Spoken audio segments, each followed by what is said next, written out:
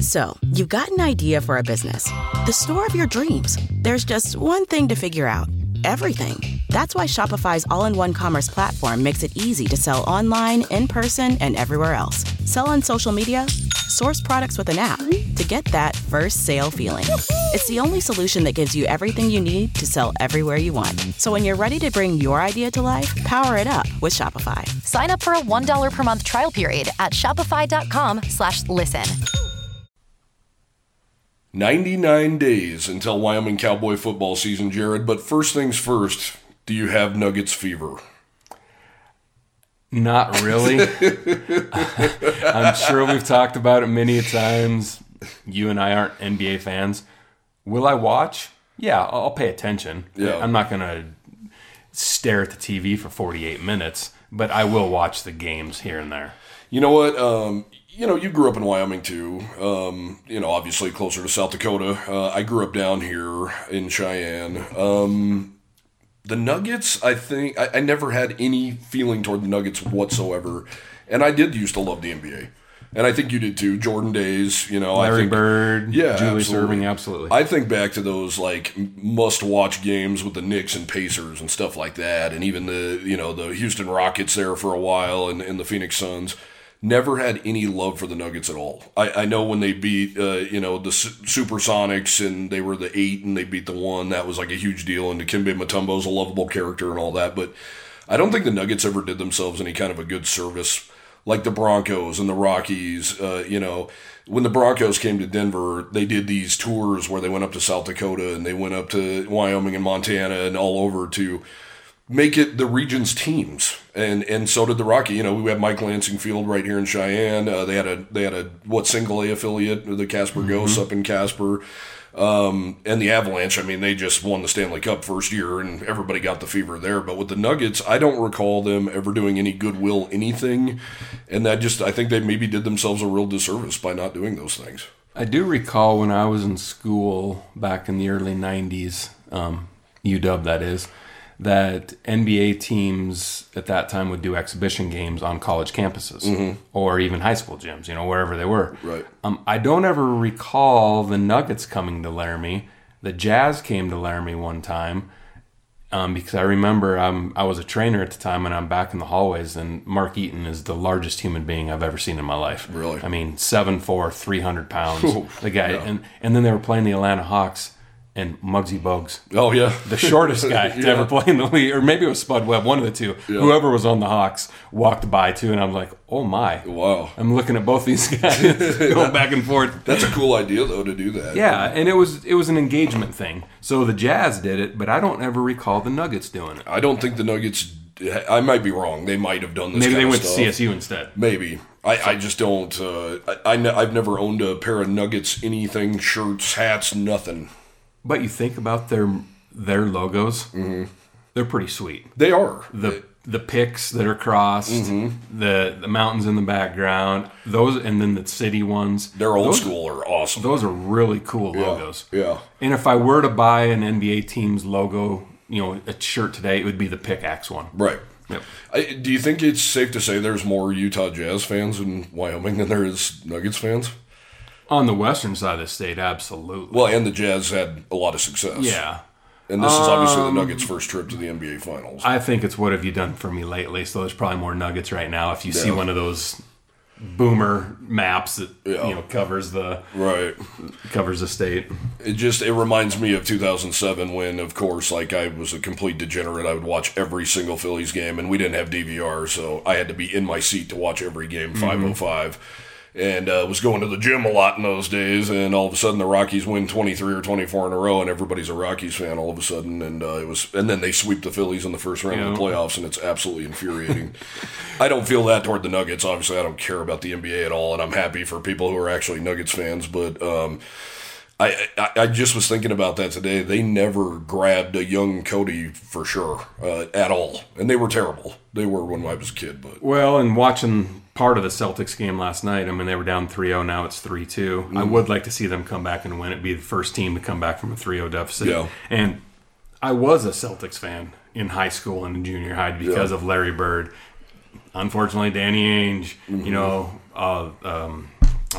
Dennis Johnson. Kevin McHale. Yeah, Kevin McHale. Yeah. There's a couple others I'm missing, but those were fun teams to watch. Yeah, and I was a Dallas Mavericks fan if I ever was a fan of anybody, and that's because living in Dallas, we didn't have cable, and the Mavericks were on every night, and I think the only team they ever beat during that time was the Nuggets. I mean, I don't even think they won double-digit games the year I lived in Dallas, but they were on every night, watched them. But the Nuggets, I was thinking about that this weekend, that I don't know if they've grabbed anybody. I think when they got Carmelo, that probably grabbed a lot of the younger kids now, like Kyle Cedar, our former coworker. He likes the Nuggets because of somebody like that who came in and gave them hope. But when we were a kid, I mean, the one thing I remember is Mahmoud Abdul-Rauf not standing up for the national anthem. Yep. That's about all I remember about the Nuggets aside from Mutombo. Well, and the first time I ever went to any event at McNichols Arena, it was a Queensryche concert. Yeah, I never even went to McNichols Arena, and I'm sad to say that. And then I saw Bob Seger there, but I don't think I ever saw a sporting event there. Well, it's funny, you watch that 30 for 30, Elway or Marino and all that. The coolest thing I think they showed in that was Dan Reeves was sitting front row at a Nuggets game that night, and they were like, oh, Dan Reeves just left because they're about to sign John Elway out at Stapleton Airport. They're on a plane getting ready to sign John Elway. So that was probably the most excitement in Nuggets history to that point. Well, to switch back to when you opened this podcast, you said 99 days. Yes.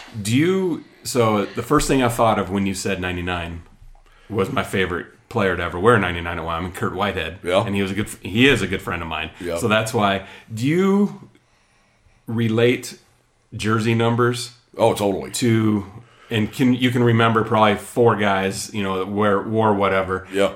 That's how I used to remember phone numbers. Me too. I still do to this day. Yeah. Because you don't really remember phone numbers anymore because they're in your phone. Yeah. But back when you had the dial-up phones, it was like, it's Marcus Harris, Kurt Whitehead, $23.99. Yep, I do the same. I still do that to this day.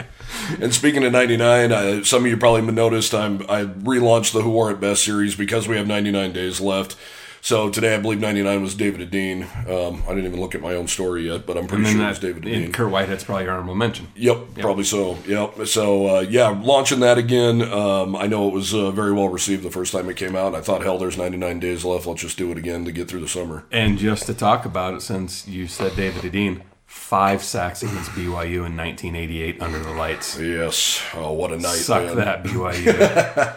And speaking of BYU, the Reed family, your favorites over there in Provo. The Stormin' Mormons. Yeah, they made it to the final here in our biggest villains in basketball history series we're doing. Them versus Rick Majerus. I didn't know if Majerus was going to hang on to beat Danny Ainge yesterday, but he did. I don't know. Who do you hate worse, Ainge or Majerus? Well, I never got to see Ainge play in Wyoming or against Wyoming. So I had to go with Majerus in that, and just because I saw him firsthand and I know people who actually worked under him, he was just a horrible human being to other people. Yeah. Now, great basketball mind, and he loved some of his players. Mm-hmm. He didn't love all of them. He didn't even like some of his players. Reading up on him and actually reading some stories, he was brutal. And this was before the transfer portal, and he was kicking dudes off left and right, and guys were quitting the team left and right. If he was coaching today, he would lose his entire roster. Oh, absolutely. And I worked the Final Four in 1998 when they played for a national championship. That's when there was a racial slur that was supposedly said. We had the press room full of everybody ready to go. He wouldn't come in. So we had to remove everybody, and the only person he would talk to in the beginning was Leslie Visser. Really? So they talked, and then they opened the doors, and he only took like 1 or 2 questions. Was it Majerus who literally had a racial slur was thrown by him? Oh, no, that's allegedly. Allegedly, yeah. So anyway, I can't remember the outcome of that. But then on Sunday night, they had like 45 minutes for practice because it's the last game of the year. You know what you're doing. Mm-hmm. He practiced for 2 hours. Wow. And it wasn't an easy practice. So we're sitting there twiddling our thumbs waiting for him to get off the court. And they ran out of gas against Kentucky the next night. So yeah, and what a run by the Utes. I do remember that. Yep. They were really, really good. Reading about him, though, he was a disaster. Just meaner than hell. And he got into it with Paul Roach, of all people, and got into it with Benny Dees. And I know a female athletic trainer who was at Wyoming, who was then at Utah. She was covering a Ute practice. She was the women's basketball trainer, but something she just had to sit up in the stands and be there. Mm-hmm. And he yelled to one of his assistants, "Who let that bleep in here? Get her the bleep out of my gym." Wow. So she just got up and walked down the tunnel and says, "I'll be down here if you need me." Dang. Yeah. Yeah, I'd read about his own guys just couldn't stand him, and he was just brutal. And I've heard in other stories, and I don't want to say the next one. It's too brutal. Well, what was cool was talking to Josh Davis about how special it was to beat them to win the Mountain West title in, 01 or 02? 02, yeah, to win that game in Laramie, and how special that atmosphere was. And, of course, we were there. I mean, that atmosphere was unbelievable, second to none. So that was special. But if you think about it, Wyoming's kind of coming out party, too, was against Majerus, and I believe they were ranked 4th in the country, and it was a big Monday game. And, of course, McFall to Davis for the 3-quarter alley-oop that was just blew the roof off that place. And I'm sure all you listeners remember that game. Go to YouTube and watch it. That little piece on McFall, because Bob Carpenter, Jimmy Dykes, who did all the big Monday games, they loved coming to Laramie during that time. And they were talking about, doing the guns in the holsters. Mm-hmm. You might have to face Utah again. And then that play happened. They're like, oh my, there's a party going on in Laramie tonight. Yes, there was. And that, I think, put them up by 30. Yeah, it was a blowout. Absolute blowout. So Josh mentioned those two, of course, mentioned those two games, but he also mentioned he played with Brenton Johnson overseas, and they played on the same team, and he didn't give me anything, but he was like, let's just say that he was not beloved even by his own players, and that they were happier than hell to get out of there. Mm-hmm. So he just wouldn't survive today, and I think maybe what I was reading about Majerus is maybe a little bit about like what a practice with Jeff Linder might have been like last year, and you just cannot do it anymore. Well, and I think it was that game in Laramie that we talked about when they were 4th. He flew home on the Huntsman's private jet, and he took Andre Miller and not Doliak, but the other Van Horn with him on the plane. I think Van Horn was on that team. I think so. I could be wrong, but he took 2 players on the plane.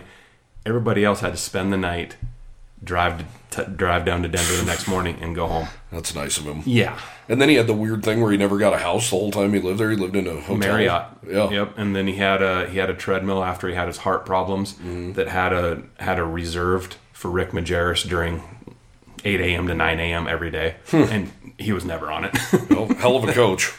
He was definitely a hell of a coach. Mind. And then talking to like Kevin McKinney, he recalls him definitely slamming the scorer's table. And the phone went off the hook, all that kind of stuff, yeah. Yeah, he would not make it in today's basketball. No. And, a guy I was fortunate to cover for a couple of years is Tom Izzo, and you can even tell he was that type of guy. But you can tell he's even toned it down 100 notches, and you have to survive these days. Well, and after Rick left Utah, he went to St. Louis and turned that program around. Yeah, he did. The Billikens were actually relevant. Yeah. Oh, he was a hell of a coach, no doubt about it. And I don't recall the Reed brothers playing, but just seeing the comments from fans and how much they couldn't stand him. Well, it made it worse because their dad was a coach. Yeah. Favoritism. They were great players, don't get me wrong. Well, good players. I don't want to give them too much credit. But the student section chanted some pretty unsavory words when those two guys had the ball. I missed the Wyoming student section. There wouldn't be a student section today if they said what they were saying. Yeah. So in doing this research too, Frank Arnold, he sounded like he was just a peach. Like, would point up in the stands if he saw a fan actually. Or another P word. Yeah. Yeah. Yeah. I mean, he would literally talk about the fans. Obviously, he called Wyoming fans despicable, but he would actually point up into the crowd and during media timeouts and have a cop come over and he'd point people out to go get him out of the crowd. And then he would actually turn and face the crowd. And I mean, can you imagine what a lightning rod that guy had to have been? Well, it goes to show you, too, how relevant BYU and Utah are and have been in basketball. Yeah. And that they're no longer in the league. Yeah. And how maybe non-relevant CSU has been in basketball to the rivalry. Yes. Because great point. Those guys didn't make it this far. Great point. I mean, think about this, fans. Who in CSU history do you just loathe? And I saw people say Paco Larson. I don't even remember him. Yeah. And that was before years in my time and probably a lot of our readers. Yeah.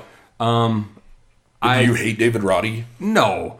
Like, not at all. I don't like him because he didn't come to Wyoming, but yeah. But Ike Palmer was a guy that just, because he had big games against Wyoming, and he was just a cocky little jerk. Yeah. But you know what? That's what rivalries are all about, and I'm sure they hated Josh Adams. Yes, and absolutely. they still do for what he said on senior night. Absolutely. So. And that's the thing with this villains thing. It's not all just being a crusty jerk and aiming stuff toward Wyoming. It's beating Wyoming. And beating I bet you them every Danny year. Ainge probably never said anything bad about Wyoming. Yeah. He just kicked their butt most of the time. Yeah. And he was just that little tiny Mormon on the court. Yeah, you know, frustrating. Yeah, exactly. Fits the stereotype. Yep. Just like the Reed brothers. But like Michael Smith. Yeah. Reading up on him, he fit the mold. And in that ESPN article, which is just terrific. Blonde hair, blue eyes. Square jaw. He's at a bachelor party at a Pizza Hut. They're drinking like non-caffeinated soda and leave before 10 o'clock. And the dad's like, I can't believe you bleached your hair blonde. And I mean, that's what makes them hateable. It's so frustrating. But yeah, with CSU, that's a wonderful point. I think, their former head coach, Larry Stacey's a lightning rod, of course, because of the things he did and off the court and everything. And that was before he was even at CSU. Yeah. And then I think of a guy like Rafael Araujo. He was in my era, and we hated him because we're like, oh, now we can have tattoos? Well, what I didn't like about him and the Mountain West Conference at the time, that he slugged that guy from San Diego State, plain as day. Mm-hmm. Video review showed it, still pictures showed it, and they didn't suspend him before the Mountain West tournament. And who did Wyoming have to play in the first round? Yeah. BYU. And he never lost to never lost to Wyoming. He had some huge he was games. A beast, though. He was really big good. Dude. I just remember seeing those tats and thinking, "Are you kidding? They're letting this slide now?" So. Because they found this guy landed in their lap, so now tattoos are okay. And if you guys haven't read some of these articles, go back and read them, because Cody did some in-depth research and about BYU photoshopping their media guides and all that kind of stuff. So go back and read that stuff. Yeah, they're fun, man. And his name is slipping my mind, but the CSU guy who David, his name's slipping my mind, but he was Turcotte. Turcotte. I actually talked to him. Basketball guys are a pain in the ass to get a hold of, by the way. I tried reaching out for every single one of these stories and really swung and missed. You mean Randy and Robbie Reed didn't get back to you? They did not. Oh, okay. But David Turcotte did get back to me late, unfortunately, but he loved it. He got a kick out of the fact that Wyoming fans hated him, and he loved the rivalry and started sharing some stories with me about it. And he was, he had huge games against Wyoming. And Sean Dent was saying, man, I'm glad they didn't put me on him. They'd let Turk Boyd do it because he was bigger and he was just good. He was really good. So he shared it on his personal Facebook and said, I bet nobody else has an entire state that hates him like I do. And he had like 50 comments under it. It was cool. It was great. And then, just more transparency for you. I reached out to a guy like Sly Johnson who played for the Cowboys, and I said, hey, I'm doing a story about the biggest villains in Wyoming history, and was going to ask him some questions. And he was like, sounds negative, and then he blocked me. And I'm thinking, what is the matter with you? This is all in fun. I mean, yeah, some of us probably truly have some hatred for a lot of these guys, but it's all in fun. And really, they were just a pain in Wyoming's ass. You're lost, Sly. Yeah, weird. Really weird. It's been a while. Yeah. At least 2 weeks, I think. Maybe 3 since we've done one. I think 3, because I was looking back, and Wyoming signed Carson May, a former four-star quarterback who originally committed to Iowa out of high school.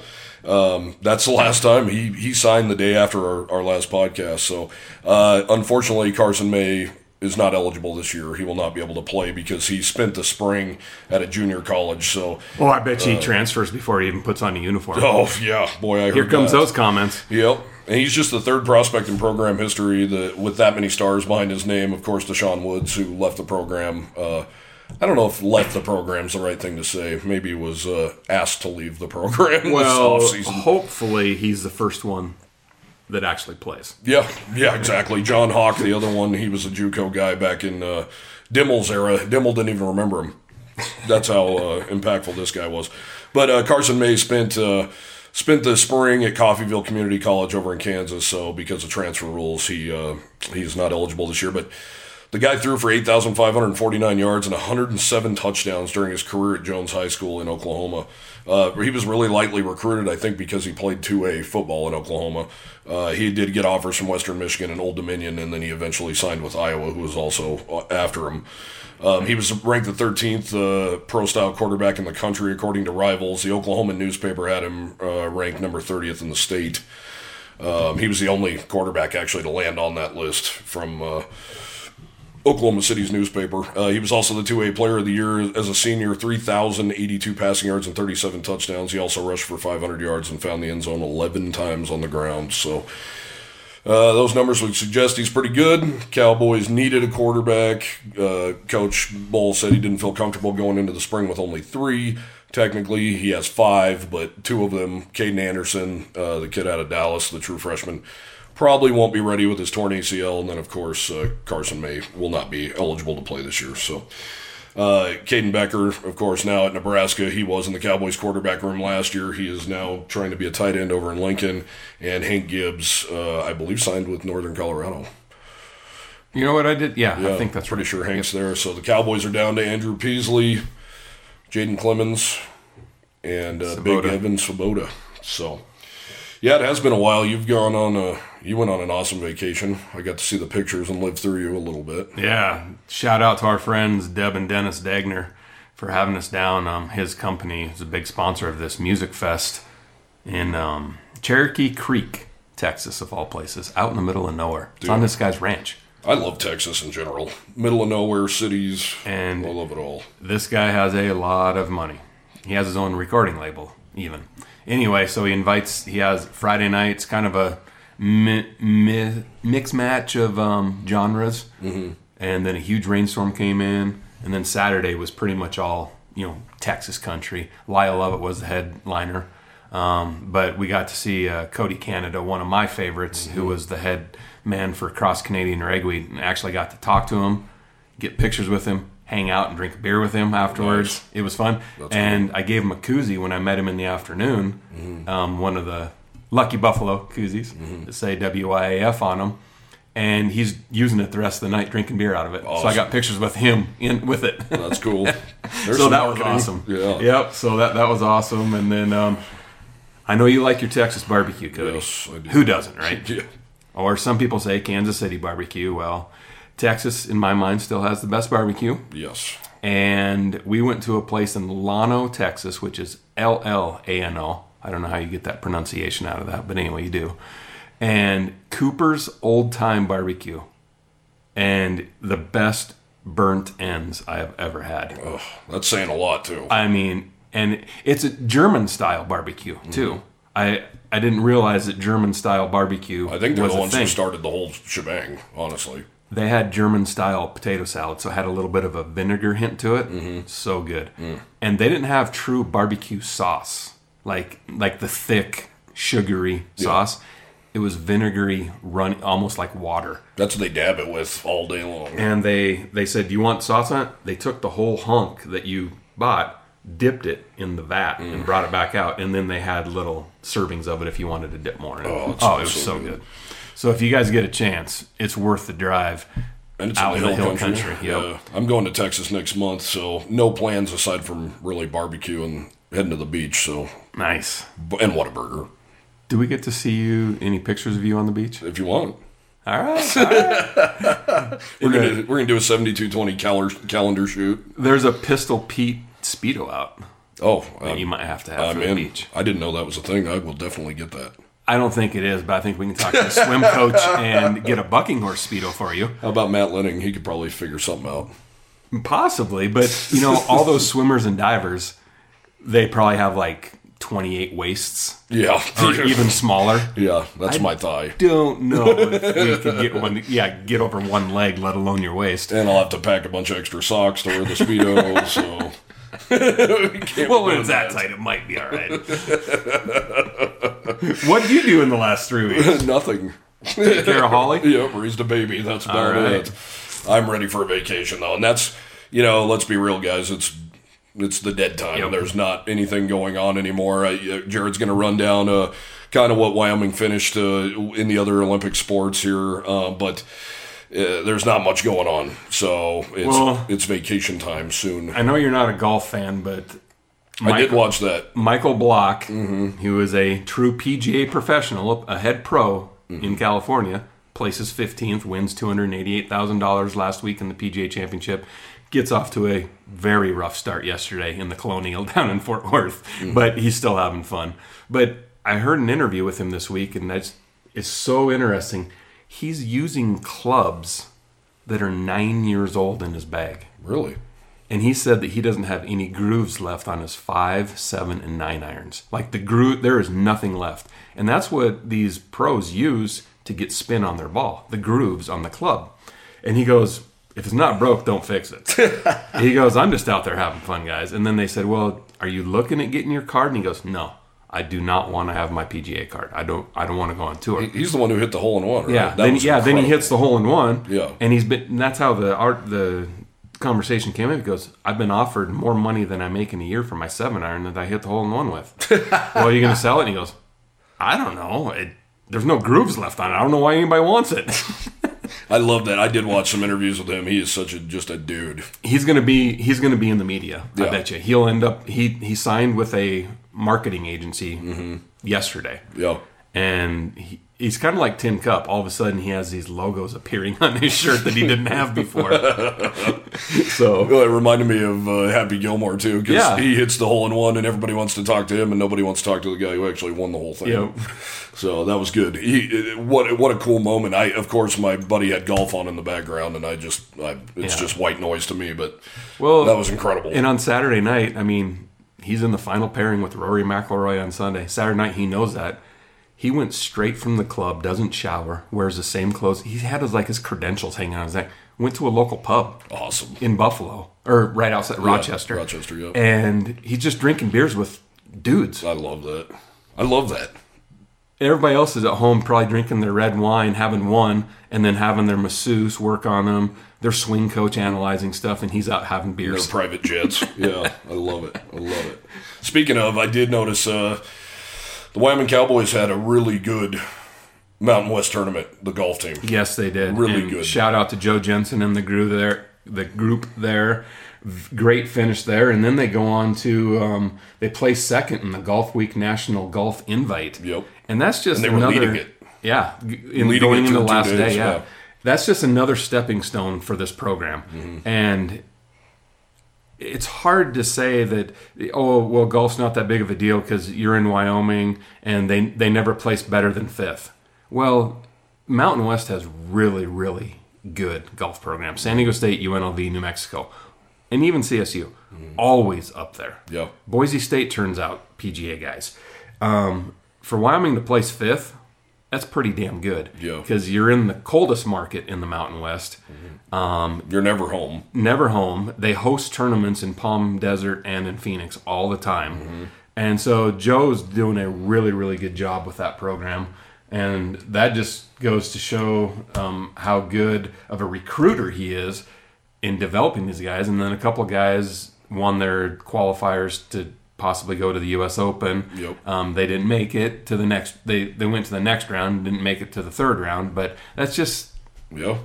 It just goes. Yep, and he's always turning out academic guys too. Yeah, I mean that team is always up there in the academics. His top two guys were 4.0 guys, and They, I was reading through it. They actually led on the final day too. They just fell short, I believe, on like the 15th or 16th hole. They got overtaken. How many holes by are Texas there? State. 18. Okay, 19, right? Well, 19, yeah, for some cervezas, but yeah, they finally Texas State got them in the end. But I was following that every day when Wyoming would send out their press release. I'd be like, wow, they're in first place, and there were some dudes in that tournament, that Golf Week tournament too. So, well, and then another Olympic sport, UW Tennis, the Mountain West regular season champs. They go on to the Universal Tennis NIT and go 2-1 during the event, and that was on Amazon Prime if you wanted to watch it. It was, so it was a televised event, and that's our first postseason wins.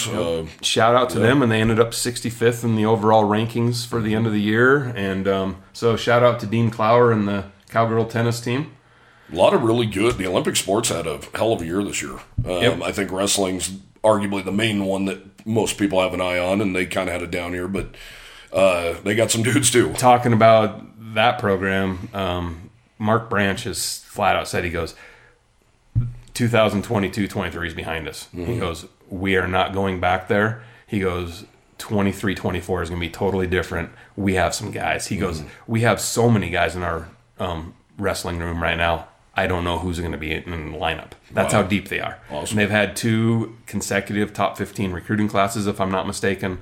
So he's ready to put some, and he's not, he's pissed off about last year. Oh, yeah. About when the transfer portal, injuries, people lying to him. Yeah. He's ready to go. Oh, he was posting all over social media. He's very open about his disdain for last year. Yep. It reminded me a lot of Craig Bull being so pissed off during the COVID year. Yep. That is behind them. And then Kareem Mursal qualified for the NCAA Outdoor Track and Field Championships in Austin in the long jump. So congratulations and good luck to him. Yeah, the Egyptian. That's cool, man. Yeah, they've had all the Olympic sports. I mean, women's soccer had a great year, and then it just came right over. I think volleyball obviously has a new coach in Priggy, and She signed a couple of transfers. Yeah.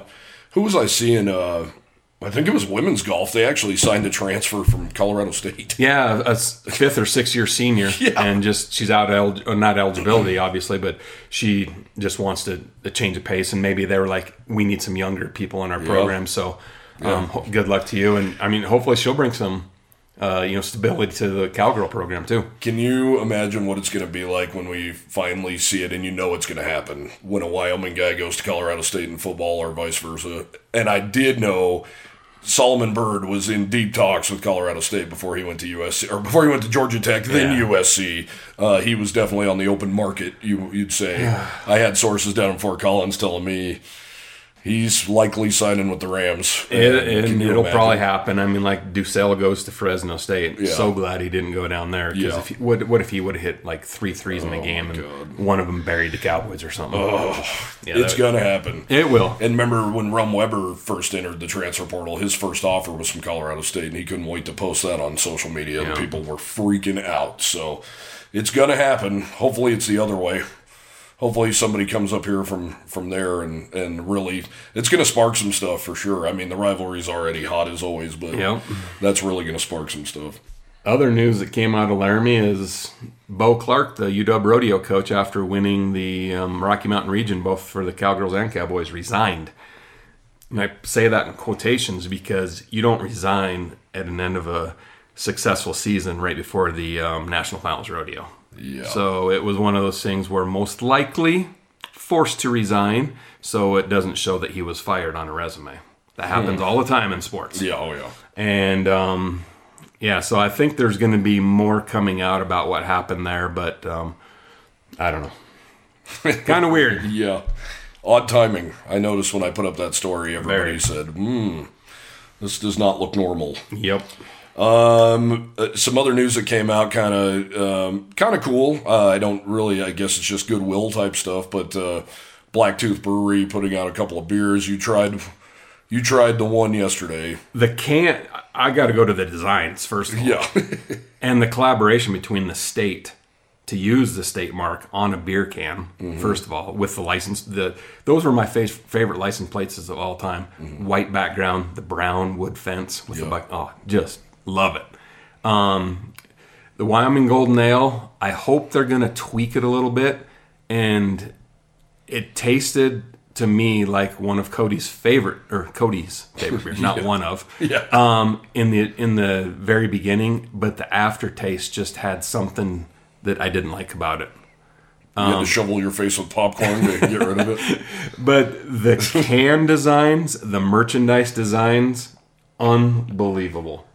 Yeah. Great job with that. And I'm actually wearing a long sleeve t-shirt right now with the design on because I just I have to have that. And I bought a 6-pack because the can design is so cool. And where the county on the license plate would be like a 2 for Cheyenne, it is 44. And that's for the 44th state, the union. And then the barcode on it is 04400. Obviously for the 44th state, and 4402 is the largest margin of victory against CSU.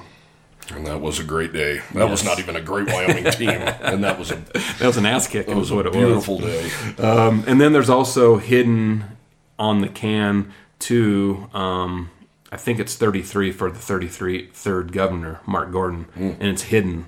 You can see it on the can, but you have to look for it.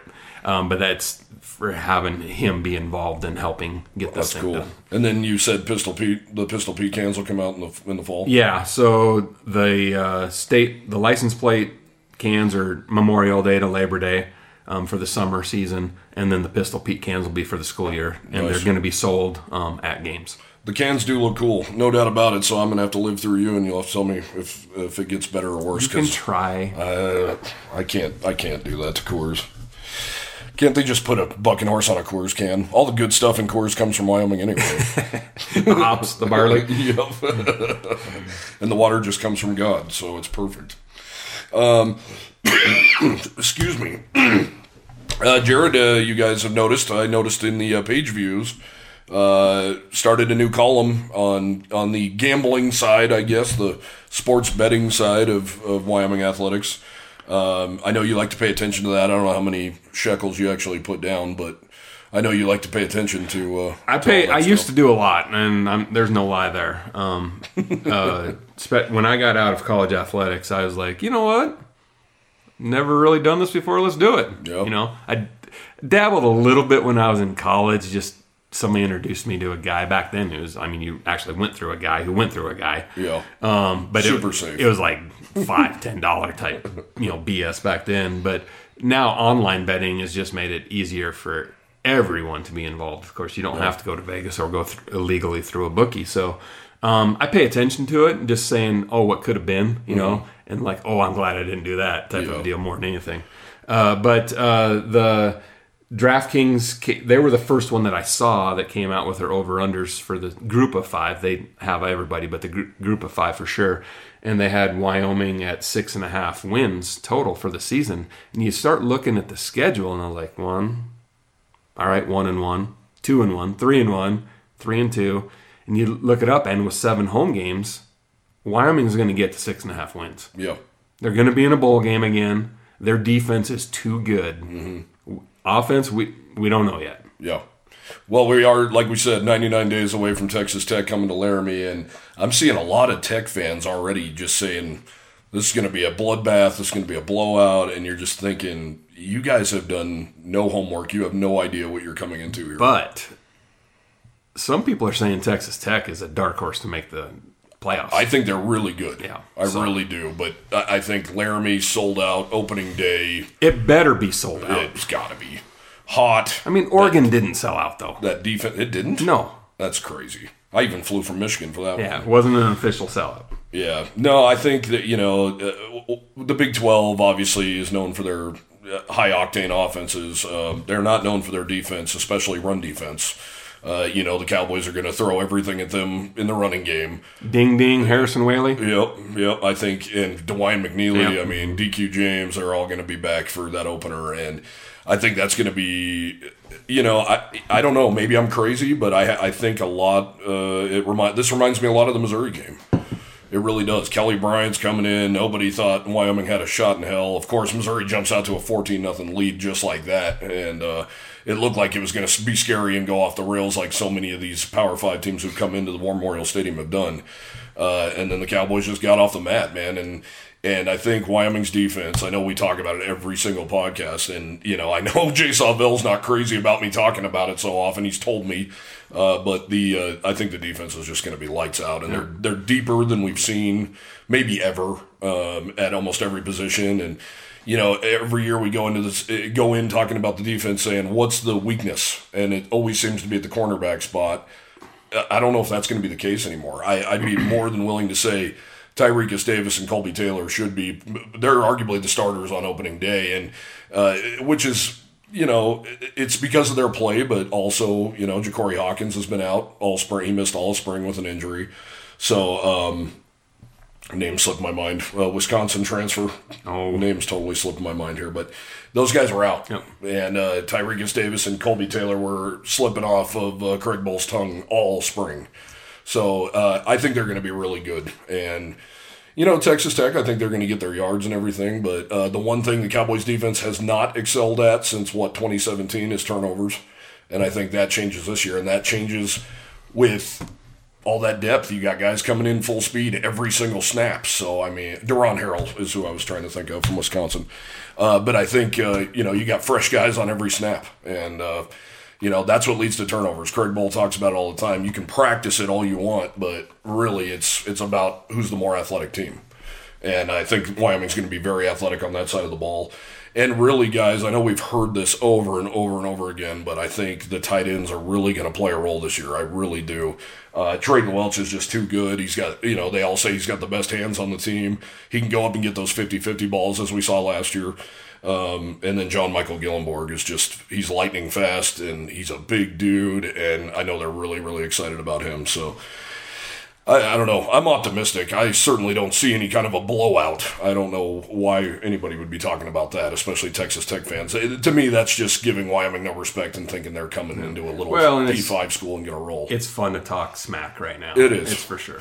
It is. And if hopefully they bring a good crowd, which I'm sure they'll have at least 1,500 people there. Mm-hmm. So it'll be fun. It'll be a fun game, fun atmosphere. I think of Texas Tech kind of as a kindred spirit, too, because I think they're like Lubbock's kind of like the Laramie of the Big 12. Yep. And like Pullman is the, Laramie of the Pac-12. And Starksville is kind of the Laramie of the SEC. Well, and you've heard possibly the actual TV schedule is going to be out here any day now. Soon, yeah. So hopefully that game is on a Saturday afternoon, maybe 5 o'clock window, Saturday afternoon, first game of the year type of deal. Now, if it's moved, embrace it, folks. Yeah. We're in that age. You have to embrace the moving of the games to a Friday night or a Thursday night, whatever it may be. Yeah. Just live with it, show up, and root on the Pokes. Yeah, that's because fun, man. One of those games, maybe even two, of those first 7 games is going to be on a weeknight. Oh, yeah. It's just going to happen.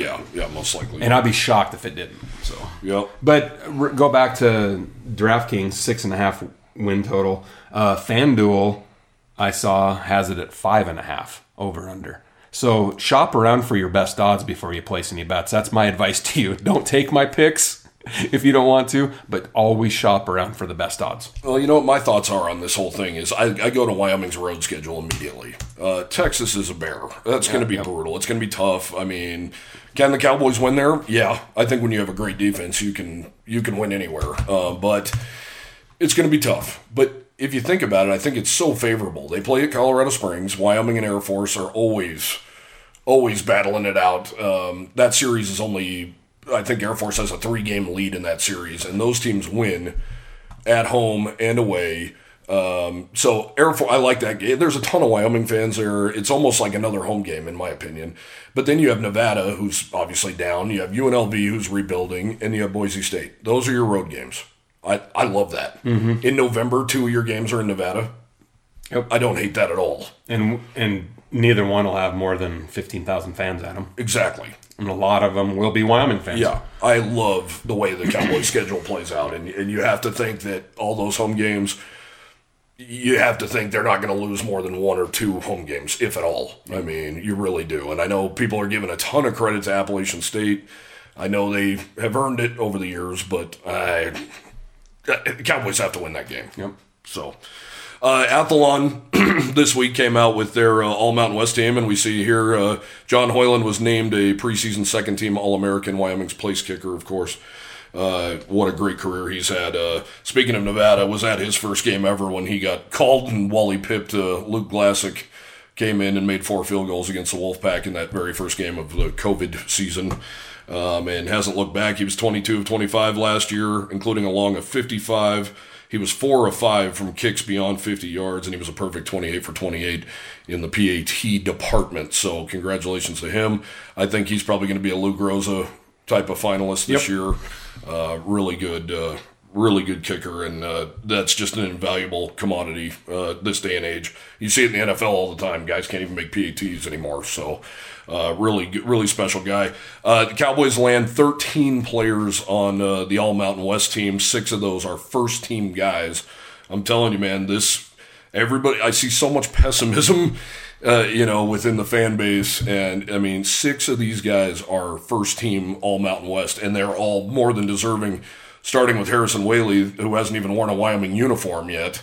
He is their pick for the top running back in the Mountain West Conference. Frank Crum, who's making the move over to left tackle from right tackle to protect Andrew Peasley's blind side this year. He's also on the team.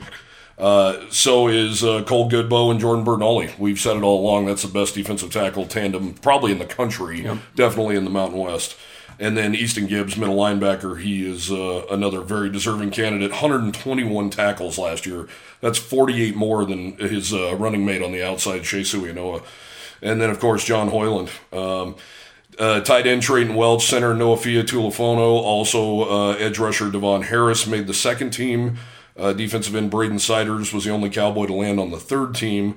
Suianoa and safety Wyatt Eckler, along with punter Clayton Stewart, made the fourth team. So, first team offense, too, I noticed Chavin Cordero. Will that guy go away already? The Cowboys don't play San Jose State this year, but he's been in this league for 100 years.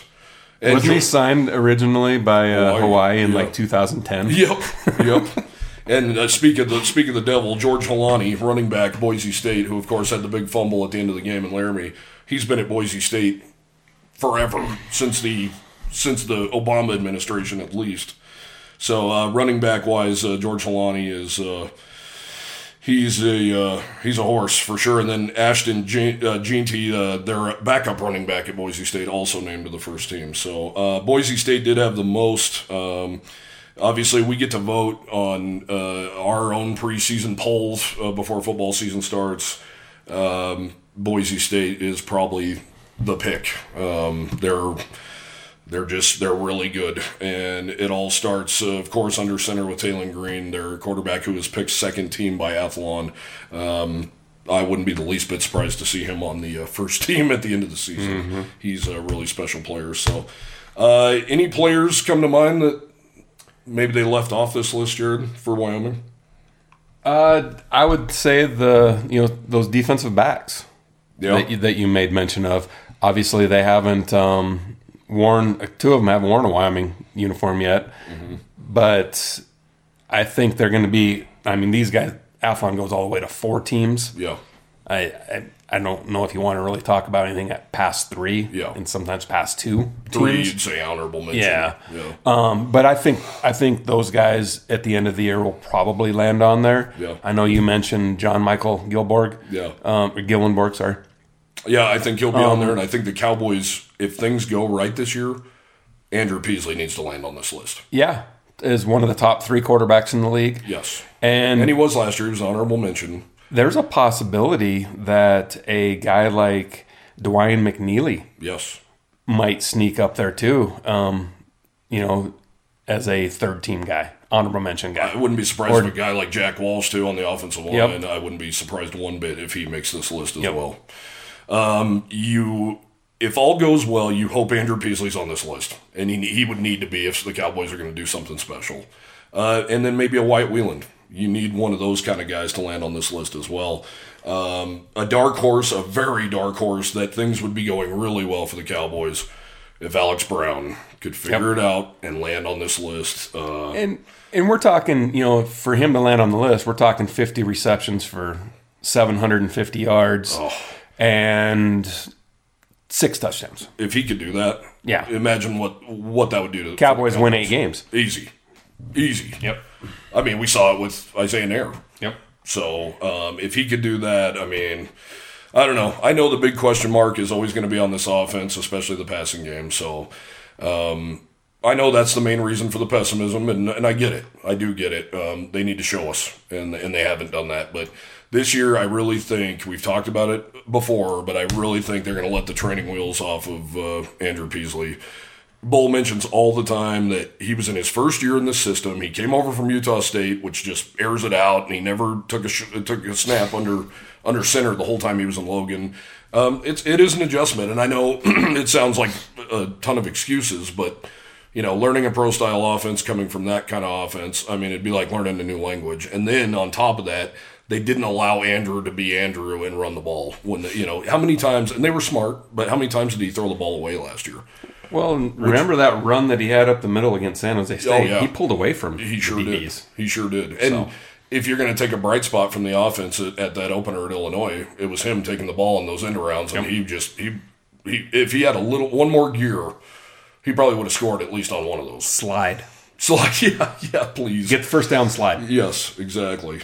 So Peasley, to me, is the real wild card here. He needs to land on this list. And he's getting no love right now. He was an honorable mention last year. He had some good moments. I mean, the middle portion of the year, he was really good. And they're not saying it, but I feel like he was probably more hurt than we know toward the end because he just did not that look Hawaii right. game when he came back in, he could barely walk back to the huddle. Yeah, he looked rough. He got dinged at CSU. Hip pointers are, go get one, folks. Yeah. Try to walk with it, let alone play football with it. He got dinged against San Jose State and came back into that game. And Andrew Peasley's he's not a big human being at all. So he just can't take that kind of a beating. But obviously we'll get more into football this summer. Another little bit of tidbit of news. Your buddy's laying down a new rug there at War Memorial Stadium. They're going to get new turf. Yeah, Jed Easterbrook and Jared Petrino, they both work for Field Turf. Both UW alums in their own right. Who unfortunately live in Utah. No. Jed does. Yeah. Jared lives up in Casper. Oh. And I say Jared as an alum. I know he went to Carroll College undergrad, but I think he got his master's degree anyway at UW. Yeah. But he coached there for a while and worked in the department and stuff. So those guys, it's been a long-lasting relationship with Field Turf, and glad to see it continue. And it's going to be it's not much different of a design, just a little bit tweaks. Like the mountains, they're not the Tetons anymore; they're just mountains. Mm-hmm. And because so many people were angry about that, I was like, "Get over it, folks. They're mountains." Yeah. Jeez. And then you see comments, "Well, why isn't it this mountain range? Why isn't it?" They're mountains. Yeah. It's unique and it's awesome. And think about how good that's going to look opening day against Texas Tech with that brand new carpet down. It's going to look really, really good. So excited for that. I'm pumped for football season, man. I haven't been this excited about an upcoming season in a long time. I mean, last year there were so many question marks surrounding this team that it was kind of like we're all gonna find out together. But 2 years ago, we had our hearts broke. Yeah, so it was brutal, and then of course COVID was a complete nightmare. Speaking of which, I don't know what day it is, but June 1st. This has been 4 years now. It'll be the 4-year anniversary of 7220 Sports. It just popped up on my Facebook memories today that I put out a little timid message. I remember putting it out like, hey, we're starting this thing. And then you release the Fennis Dembo feature and all that stuff. And it's crazy to think that we're 4 years down the road here, and really thankful to Town Square Media for picking up 7220 because, like so many businesses, COVID damn near did it. Damn near did us in. Well, so we're glad to have you. Yeah, it's really cool to be here. So a lot of exciting things coming up. Yeah. Can't wait to share that kind of news, hopefully, here really soon. Yeah. And, and congratulations, I guess, to us. Yeah. We are a finalist for a WAB award, which is a Wyoming Association of Broadcasters, for our 7220 Sports Kickoff Show. Yeah. I don't know how many people were nominated, but we are a finalist. And we're not exactly radio pros, if you can tell. We just two guys having fun. Yeah, we definitely didn't get any formal training with this. They just gave us a microphone and a platform, which is scary. So stay tuned. We might be bragging about a plaque here in a couple of weeks. Drinking beer off a plaque here, embarrassing ourselves in public. There's nothing. Yeah, we're going to have to come up with something that we can actually drink out of with the plaque, if it happens. We need to have our own bronze boot, I think. A mini bronze boot? Yep. All right. And we'll just make complete asses of ourselves with this. There is somebody who makes those little replica bronze boots with it's in the back of a truck. Oh yeah, I saw that. So maybe we order a couple of those and we drink a little shot out of them. There you go. Yeah. There you go. A couple little other tidbits that happened this week. Theo Ratliff, congratulations to him. Last week he was named to the Alabama Hall of Fame. That was long overdue. Yep, State of Alabama Sports Hall of Fame. Yeah. Yep. The Demopolis native, just you guys all know how special he was. And he's done so much goodwill in his hometown of Demopolis as well. He's opened up some literacy schools, type of deal, and just funded libraries and things like that. So, and just a great And at guy. UW. Yeah, and at UW, donating to the arena project and stuff like that. And he's just a great guy. And I mean, he's putting out some stud athletes himself too. His kids, he has a daughter that plays volleyball at Ole Miss, I believe, or Arkansas, or maybe it was both at some time. Yeah. And his twin boys are going to be something, I think, coming up. So he was a special player. I'd love to go back to figure out how they even snagged him out of Demopolis, Alabama in the first place. Thad Fitzpatrick is who got that guy. He was a recruiter for Benny D's. Yeah, Benny kind of had a little footprint down Thad in the South. Fitzpatrick also got Quinn Higgins. Yeah. So. The biggest what if, who also made the villains list in the injury category. Yeah. And, that category, that was fun, actually, because we first talked about how many injuries happened at the east basket of the arena, because a lot of those injuries just happened at that same basket, but we wanted to include ones that happened before, and the biggest one that happened before was Mike Jackson. Yeah, in the field house. Yeah, so... Yeah, some really unfortunate injuries when you start looking at down the list at that, and then mono too for a guy like Larry Nance, and then Hunter Maldonado. Obviously, he wouldn't have got an extra year if it wasn't for a back injury and a leg injury he suffered. But I also remember some of the biggest dunks by Wyoming Cowboys at that east side basket. Yeah, we already talked about one. Yeah, Josh Davis that's where he hauled the alley-oop. Josh Adams. When they first wore the throwback unis, he was wearing number 34 of all things. He threw one down on that baseline that was one of his top 5 all time, in my opinion. Yeah. And then another one was Tim Bro against CSU. He threw one, and I think Tim wore 34. Yeah, I think he did. Yeah. He threw one down, and I always called him Bell Biv Timbro because he had that fade like the Bell Biv DeVoe. Other news, this is happening all over college athletics. Mike Bone, longtime AD. He was at CU, Cincinnati, now USC, out. And some of that, I believe, was forced out, though. A lot of weird stuff happened underneath him at USC. Gary Barta, former Wyoming AD. Not much of a legacy at Wyoming because it was kind of a stepping stone. He came from Washington as a senior associate to UW. Next thing you know, he's at Iowa. Oh. And he's reporting retiring today, or at the end of this, probably June 30th. Do you think Mike Bone has anything to do with what Larry Scott, they're finding out what he did in the Pac-12 as far as spending-wise? and I think, no, because I don't think Bone was there long enough to be under... be associated with Larry Scott. Mm-hmm. I think there's more inner department stuff going on, how he treated certain coaches, and I think there was something he said about a female. Oh. That kind of stuff. That'll do it. Interesting news, though, coming out of Pullman, Washington, that they're not spending, they overspent last year by a lot.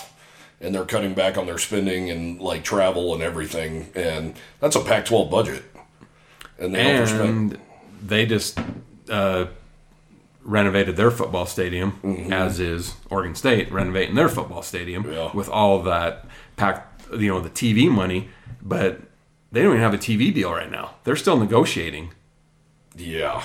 Well, and they were already on Dish Network. Well, the Pac-12 network, yeah. That whole...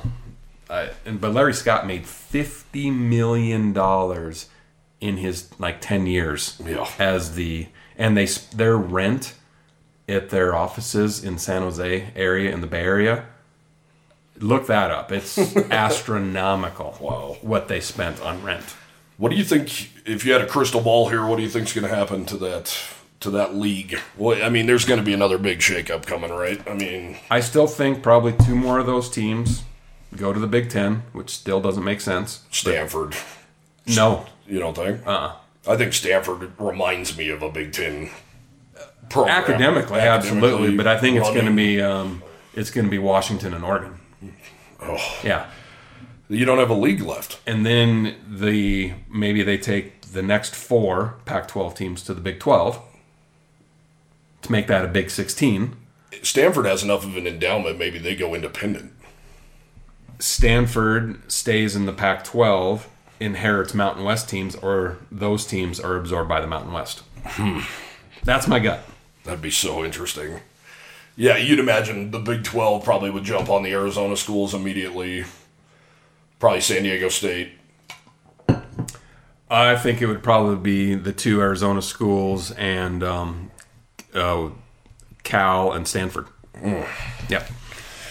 Damn. Weird. Yeah. And then that leaves Washington State, Oregon State They'd be great in the Mountain West. It would be.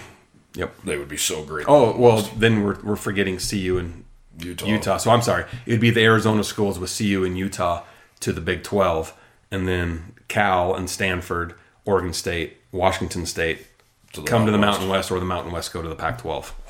Yeah. So I'd take it. Yeah. I'd take that. But is Wyoming included in that? That's the question. Yeah. That's always the scary proposition. I don't know. The way I look at all this movement is just you, unfortunately, are in our position. We can't be. We have to just be reactionary, unfortunately, just to see when the other shoe's going to drop. So, I don't know, man. Every year it changes, and 5 years from now, we may not even be talking about the Power 5 schools even being associated with Division I athletics. They might have their own association. Well, the only thing I ever say about this stuff is just as long as we're with CSU, I don't care. Yeah. I don't care where Wyoming ends up as long as we're with And I don't care if Air Force is included in anything in the future, because I just... Yeah. I would miss that game for sure, but not... it's got to be CSU. I wouldn't. Got to be with CSU. Those cutting bastards. Yeah, I'm sure the players would chop mind. blocks. All right, well, per usual, we somehow did an hour. Yeah, I don't know how. We had nothing to talk about. I know. That's the problem here, folks, with the podcast is what are we even going to talk about? And we find our way rambling for an hour per usual. So thanks for joining us. As always, our podcast numbers have been growing like a weed, Jared, for sure. So it's really good to see that people are caring. I actually have people on Twitter that are up my ass, like, when's the next one coming? I get text messages. Yeah. Joey, leave me alone. Yeah, I love it. That's cool. So hopefully we'll have some big news coming later on this summer, and maybe have some more different platforms. And we are still in my basement right now. Yep. But I was in the office yesterday.